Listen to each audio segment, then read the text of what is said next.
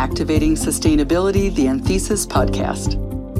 In this podcast, we speak with colleagues, thought leaders, and friends on the key sustainability issues that businesses face right now.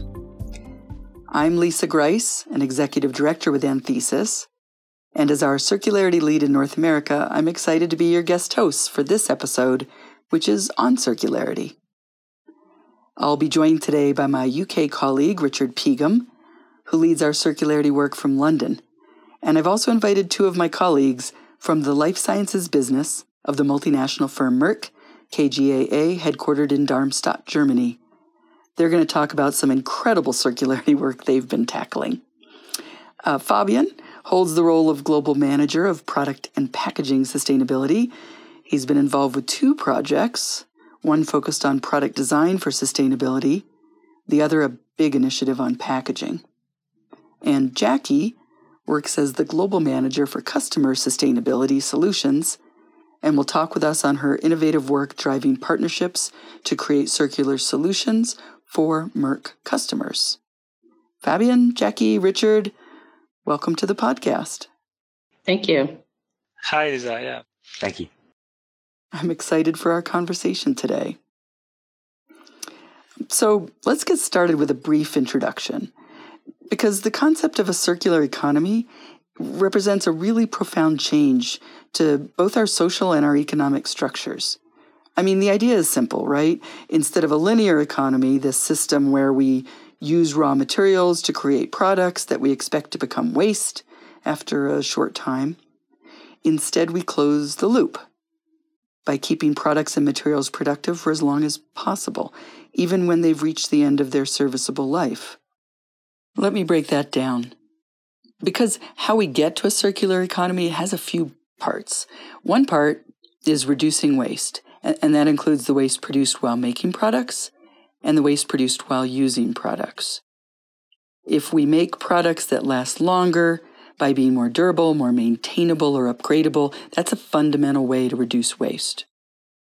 A second part of the circular solution is making sure that when products do reach the end of their serviceable life, or their first life, we might say, that they have value, for example, through reuse or reprocessing or recycling. And in order to drive that end-of-life value for used products, we need to make sure that new products are made from previously used materials rather than new stuff. So finally, a successful circular economy even challenges how we connect with products. And a good example is this trend towards borrowing or leasing or sharing instead of owning. If you want a good example, I'll give you one. Have a look at the sustainability solutions business of global medical device manufacturer Stryker. I looked on their website. They calculate that their average hospital customer reduces medical waste by about 3,000 pounds annually by sending used single-use devices back to Stryker, where they reprocess them into new devices.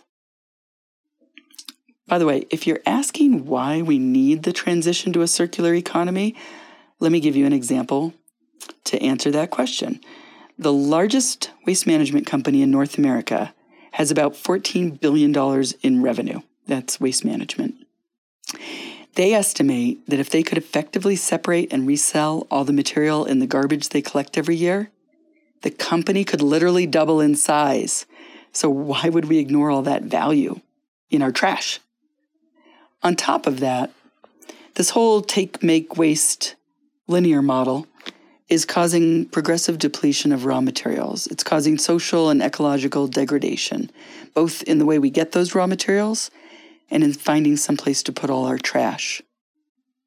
So on today's podcast on circular economy, we'll talk with folks who are finding ways to drive all those many parts of a circular strategy and help make a circular economy a reality. So Fabian, a really fundamental part of circular economy is the idea of designing products from the get-go that facilitate circular principles. And you and I have been working together on a really fun project, building design for sustainability into Merck's product development cycle. So would you describe how Merck's Design for Sustainability scorecard helps to put circular principles into your products? Yes, of course. Design for Sustainability is an important program that is embedded in our product development process in order to make sure that our development teams take into account environmental impacts during product development. As part of a Design for Sustainability program, we have an important tool that is our sustainability scorecard.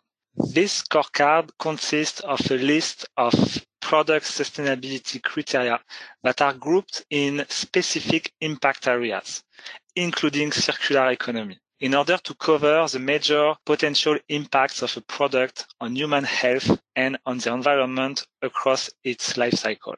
As part of our Design for Sustainability program, we use this scorecard not only to assess the sustainability characteristics of our products, but also to guide our development teams at the early stage of the product development process on what and how they could improve. In regard to circular economy, our scorecard notably provides our development team with several leads on how to improve on aspects like material efficiency, product longevity, and recyclability via design or via infrastructure. Can we improve the product design to improve the manufacturing yield or to reduce the amount of waste generated during product use? How to facilitate life-extending maintenance? How to maximize recyclability of the product parts? These are the type of consideration that with our Design for Sustainability program, we want to become an integral and standard aspect of all our new product development projects. Wow, that's incredible. Thanks. And I've seen a bunch of scorecards, and it really seems like Merck's scorecard is tackling some new issues in sustainability, like how do you design a product to improve manufacturing yield or to extend the product's lifespan through upgradability. Those are new scorecard elements. Okay, so what Fabian's been talking about is how to design a product from the get-go to be a better fit in a circular future. Jackie, you've tackled something that I know companies of all sorts have had trouble with.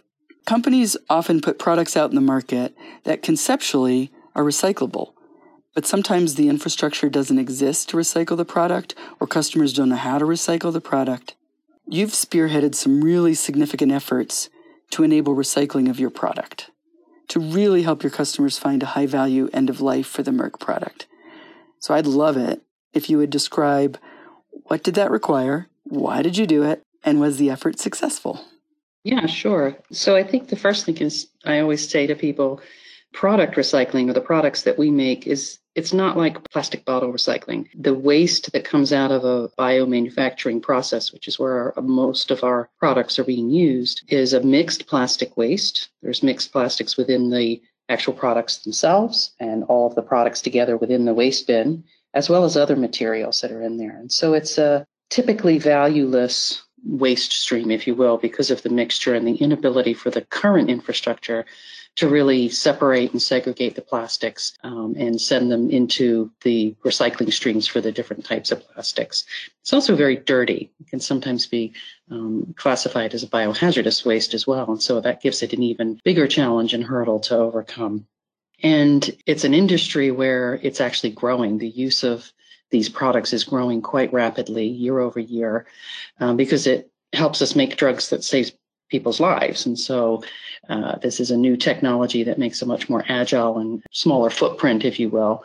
And while it actually does decrease the overall environmental impact, you're left at the end of the day with tons of plastic waste. And so we took on the project, if you will, to actually figure out how to recycle this waste. And what it really took was finding a partner outside of our industry, so in the waste management or waste collection industry, and someone who was really willing to take that risk and step outside of their own wheelhouse and try to do something a little bit different than what is normally done. And so we've been able to work with this partner and our customers in order to develop a commercially viable program where the waste is collected, can be actually treated, sterilized if necessary, and then that mixed plastic is actually used right there on the same site in manufacturing a plastic lumber. And so I would say the biggest lesson that we've learned from it is this cross-industry collaboration that has to happen. Here we are a supplier to the healthcare industry. And then, of course, we have our customers within the healthcare industry, and then someone who's a waste management company who's willing to really step outside of their comfort zone and take that risk to work with us on it. And it's going to take that kind of collaborations. It's going to take the thinking outside of the box. I think that's one of the biggest successes from this. Everybody said to me when we first started this, why would you do this? This is such a challenging waste stream. You know, it looks impossible. Why would you do that? Just send it to incineration. And yet here we've done it. So we've proven that it can be done. And I think what I'm starting to see is people starting to rethink waste streams. So when we look back at plastic bottle recycling, and we say, oh, that can't be recycled or it's really difficult, here's an instance where, no, that's not true. You can do it. The challenge is there. Let's get out there and do it. Oh, my gosh. Jackie, I wish I could just hit pause and put some of your words on a screen if we had one. Because for sure, this is how we get to a fully circular economy. And by that, I mean with everybody thinking outside of their box and thinking about how to connect the dots. And you guys have done that. You've completed a fantastic project in connecting the dots the way you have. Congratulations. Well, we've talked about products for a few minutes, so let's take some time and talk about packaging. Merck just released a really aggressive initiative to reduce packaging and make it more sustainable. Fabian, can you describe how that initiative incorporates circular concepts? Yeah, and in fact, this is really a topic that is really important to me, notably because my background is in packaging development. And the fact is that packaging sustainability is also really important for our customers. Indeed, most of our customers have sustainability targets, such as waste reduction. And one of the first elements that our customer challenge is the packaging of our products, notably because it is really tangible and it is something that really quickly become a waste for our customers. So as you mentioned, we have recently announced the launch of a packaging sustainability plan that we call Smash Packaging. And with this plan, our aim is to drive change and to significantly increase sustainability in packaging across our life science business. This plan is based on 3 pillars that are optimized resources, more sustainable materials, and design for circular economy. And to support these 3 pillars, we defined 4 key goals that are named Shrink, Secure, Switch, and Save. I will explain what they mean in a minute. And in fact, for each of these goals, we set specific 2022 targets that address both new product packaging development, but also the improvement of our existing product and distribution packaging. So with our shrink goal, our aim is to avoid the use of packaging that is excessive in size and weight, because this unnecessarily increases packaging related costs for us and for our customers. With our secure goal, our aim is to demonstrate that the wood and fiber-based material that we use to pack and ship our products to our customers do not contribute to deforestation. And we will notably focus on increasing the use of certified materials and the use of recycled content to contribute to this target. With our switch goal, our aim is to improve sustainability of plastic material that are used in packaging applications. It's notably by avoiding the use of substance of concern and also increasing the use of plastic material with lower environmental impacts. And last but not least, with our SAVE goal, our aim is to maximize recycling of our packaging, notably by avoiding the use of materials or techniques that are not compatible with recycling, but also by providing our customers with guidance on how to dispose our packaging materials more responsibly. Holy cow, you're tackling a lot. I'm curious, how long did it take to develop and deploy that program? Yeah, so it took us about a year and a half between the beginning of the project and the launch of the program in April of this year. Yeah, it took a time to develop the framework, and then it took time to align internally with our key internal stakeholders to ensure that all our internal stakeholders would feel comfortable with the plan, with the goals and targets, to ensure that they would support and be engaged with the program. I think that's a really important point. And I've seen that with your sustainability team there. You do a lot to work with your internal stakeholders so that once you deploy a new initiative, it really is a company initiative, not a sustainability group initiative. Pretty impressive. It's one of the key to the success of this type of huge initiative, for sure. So when we talk about packaging, it's easy to start thinking about end of life. There are a lot of products out in the market, and of course the cornerstone of a circular economy is closing the loop with those products at the end of their life. Richard, you're a preeminent expert on product take-back and the problems that companies run into trying to do that. Are you excited to talk about that with us? Absolutely. Thank you, Lisa.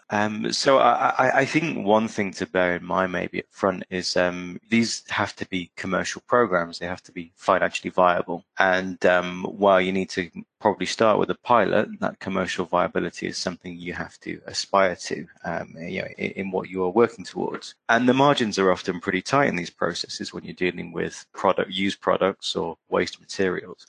And identifying early enough where there's value within what you're taking back, identifying winners in terms of products and materials where there's value, and not wasting time and resource on items or materials that aren't going to go anywhere is key.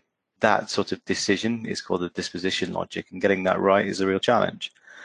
Some sectors do this really well. So the IT asset management, ITAD sector, I've worked with some of those guys that got quite complex algorithms of when to sort of reuse an item of IT and when to send it straight to recycling.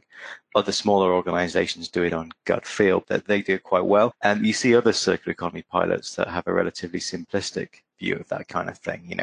We've reused this item, buying one new would be $100, so we've made $100, and it just doesn't really work like that. And so taking a sort of example from our work, we have taken over reverse logistics for large format printers for a client, trying to generate value in a circular way through reuse rather than reprocessing. And while you got some great examples of reuse that work really well from a financial point of view as well, there was a lot of material there that we couldn't reuse, more material than we can handle, and it meant the trial didn't really work. So the next time I worked with a client, because we were getting a lot of material back we weren't expecting, and things like theft of good items and contamination of things that you have to price in and factor for in these an app which the guys in the warehouse had, so they could take photos of what they're sending back to enable that decision. So the use of tech in this space can be really useful. Moving away from value, you need to physically take this material back, and just finding partners that can match the global footprints of our clients, the complexities of the products and materials they produce, and the treatment requirements around that material. So, they might be potentially hazardous or food contact. The form factors, kind of things that get increasingly smaller, more complicated in terms of materials, are all challenges, and finding the right partner can be critical. And just sort of challenging that is a really important part of getting that set up. So working with some guys, and we found a partner who said, we're global, and we said, great, the product's in New Zealand, and they said, well, can you get it to Singapore? And it's like, that's not really global, that's a long way. Things like commodity volatility can cause issues as well. So we started a take-back project with a client, all working really well, and then the price of cobalt changed. And by the end of the project, everything that was viable at the beginning of the project was no longer viable at the end. Markets go up and down, it's what they do, but you have to factor these things in, along with the issues of moving material across country borders, the increasing regulation around there, conversations about whether the item is waste or not. And again, those things are hazardous classifications as well. All really important stuff you've got to get right and have set up from the outset. So quite a lot of sort of technical challenges around the logistics, but also getting the value right. And I think those are the biggest things around product take-back. Wow. When we think of the percent of companies that are involved in product take-back, there's so much more room to grow. And when you point out all the complexities, like all these details and logistics, we realize it's not easy. It's doable though, right? Oh, absolutely. There's businesses that do it really well. We set up a take-back business at a large IT company, and now there's a standalone business unit based around circular economy and take-back that's got a revenue target of $1 billion. So when you get it right, it can work really well. But these sort of complexities are what trip you up, and you've got to go in with your eyes open. Thanks. Often the best way to keep materials and products at their most productive is to completely change how we use them. So let me take a minute to speak to two specific megatrends in new business models that are driving circularity. All right, the first megatrend, that's the drive towards paying for use rather than paying to own. Simplest form of this has been around forever, that's leasing rather than owning a product. And now, newer trends, product sharing, like we see with Airbnb and Lyft, good examples. Another fast-driving piece of this megatrend is the move towards selling the service that a product provides rather than selling the product itself. That's a form of managed services, or some people call it product as a service. There's the example with Philips, where they sell lighting as a service. That's where they retain ownership of the lighting equipment, and the customer pays an annual subscription fee to have lighting that meets their needs. And the circularity benefits of these models can be, there's all sorts of things. Manufacturers are incentivized to produce more long-lived products. Fewer products are required to provide the same level of use.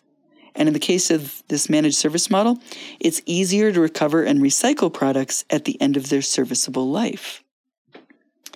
So I promised two megatrends. The second one is re-commerce. So re-commerce, or resale, is already worth like $24 billion, and it's expected to grow to $51 billion in just 5 years. The movement to putting previously owned products back on the market is growing like gangbusters. You can see programs like Amazon Renewed and Apple Certified Refurbished. And there are just a plethora of online marketplaces like Depop and Craigslist and Alibaba. I mean, to be fair, not all this resale is new. One of the biggest players has been around for a really long time, which is Goodwill Industries. They said in 2018, they diverted about 4 billion pounds of used good from landfill. Pretty impressive. But this whole resale business is really growing, perhaps exponentially. And I need to stress that these new business models, they require deep transformation for a typical traditional manufacturing and retail business. It touches every part of the business, from the supply chain to the R&D to sales to accounting. And what's more, these new commercial approaches are creating entirely new types of business entities that help with things like reverse logistics and refurbishing recovered products and managing the messy inventory of all these one-off items, and even creating a new resale brand. There's a good example of that. The company Yurtle is actually the resale support partner behind fashion house Eileen Fisher's Renew brand and Patagonia's Wornwear. Wow, well, there's a lot to talk about on this subject. But how about if we close our discussion by talking a bit about how a company can get started? Let me distill it down to 3 steps if you produce or sell a product. Number 1, start with waste. Figure out where you have waste in production, your supply chain, or your product, and then what can you do about it? How can you reduce that waste? And how can you get more value out of that? Number 2, move on to your product. Consider how you can extend the lifespan of your product. How can you be more resource efficient across the whole product lifecycle? And where can you use recycled or recovered materials instead of new? Third, finally, what's your next business model? Because what made you successful today may not be your success tomorrow. Think of companies that didn't do that, like Blockbuster. There are lots of new business models underway, And you need to think about which ones are a risk to your current business and which ones are an opportunity, and how do you begin the process of driving your change. So those are my ideas. Richard, I bet you have a few suggestions as well? So I'm a big fan of the maxim, what gets measured gets done. Looking at your production and consumption and sustainability impacts as an organization and figuring out how this can improve those while delivering value for your clients, and knowing what's really good about your product and kind of doing that without the physical material, and having some metrics around that so you can really drive that performance, set targets, and then, it's a great news story, so shouting about it as well. Thank you. Well, in close, I'd like to thank Fabian and Jackie and Richard for joining me. And we'd love to hear from our listeners with your feedback and thoughts. So to talk to us about the topics from this episode, please reach out to me. My email is lisa.grice, that's Grice, @anthesisgroup.com. Thanks for listening, everybody. We'll talk with you next time.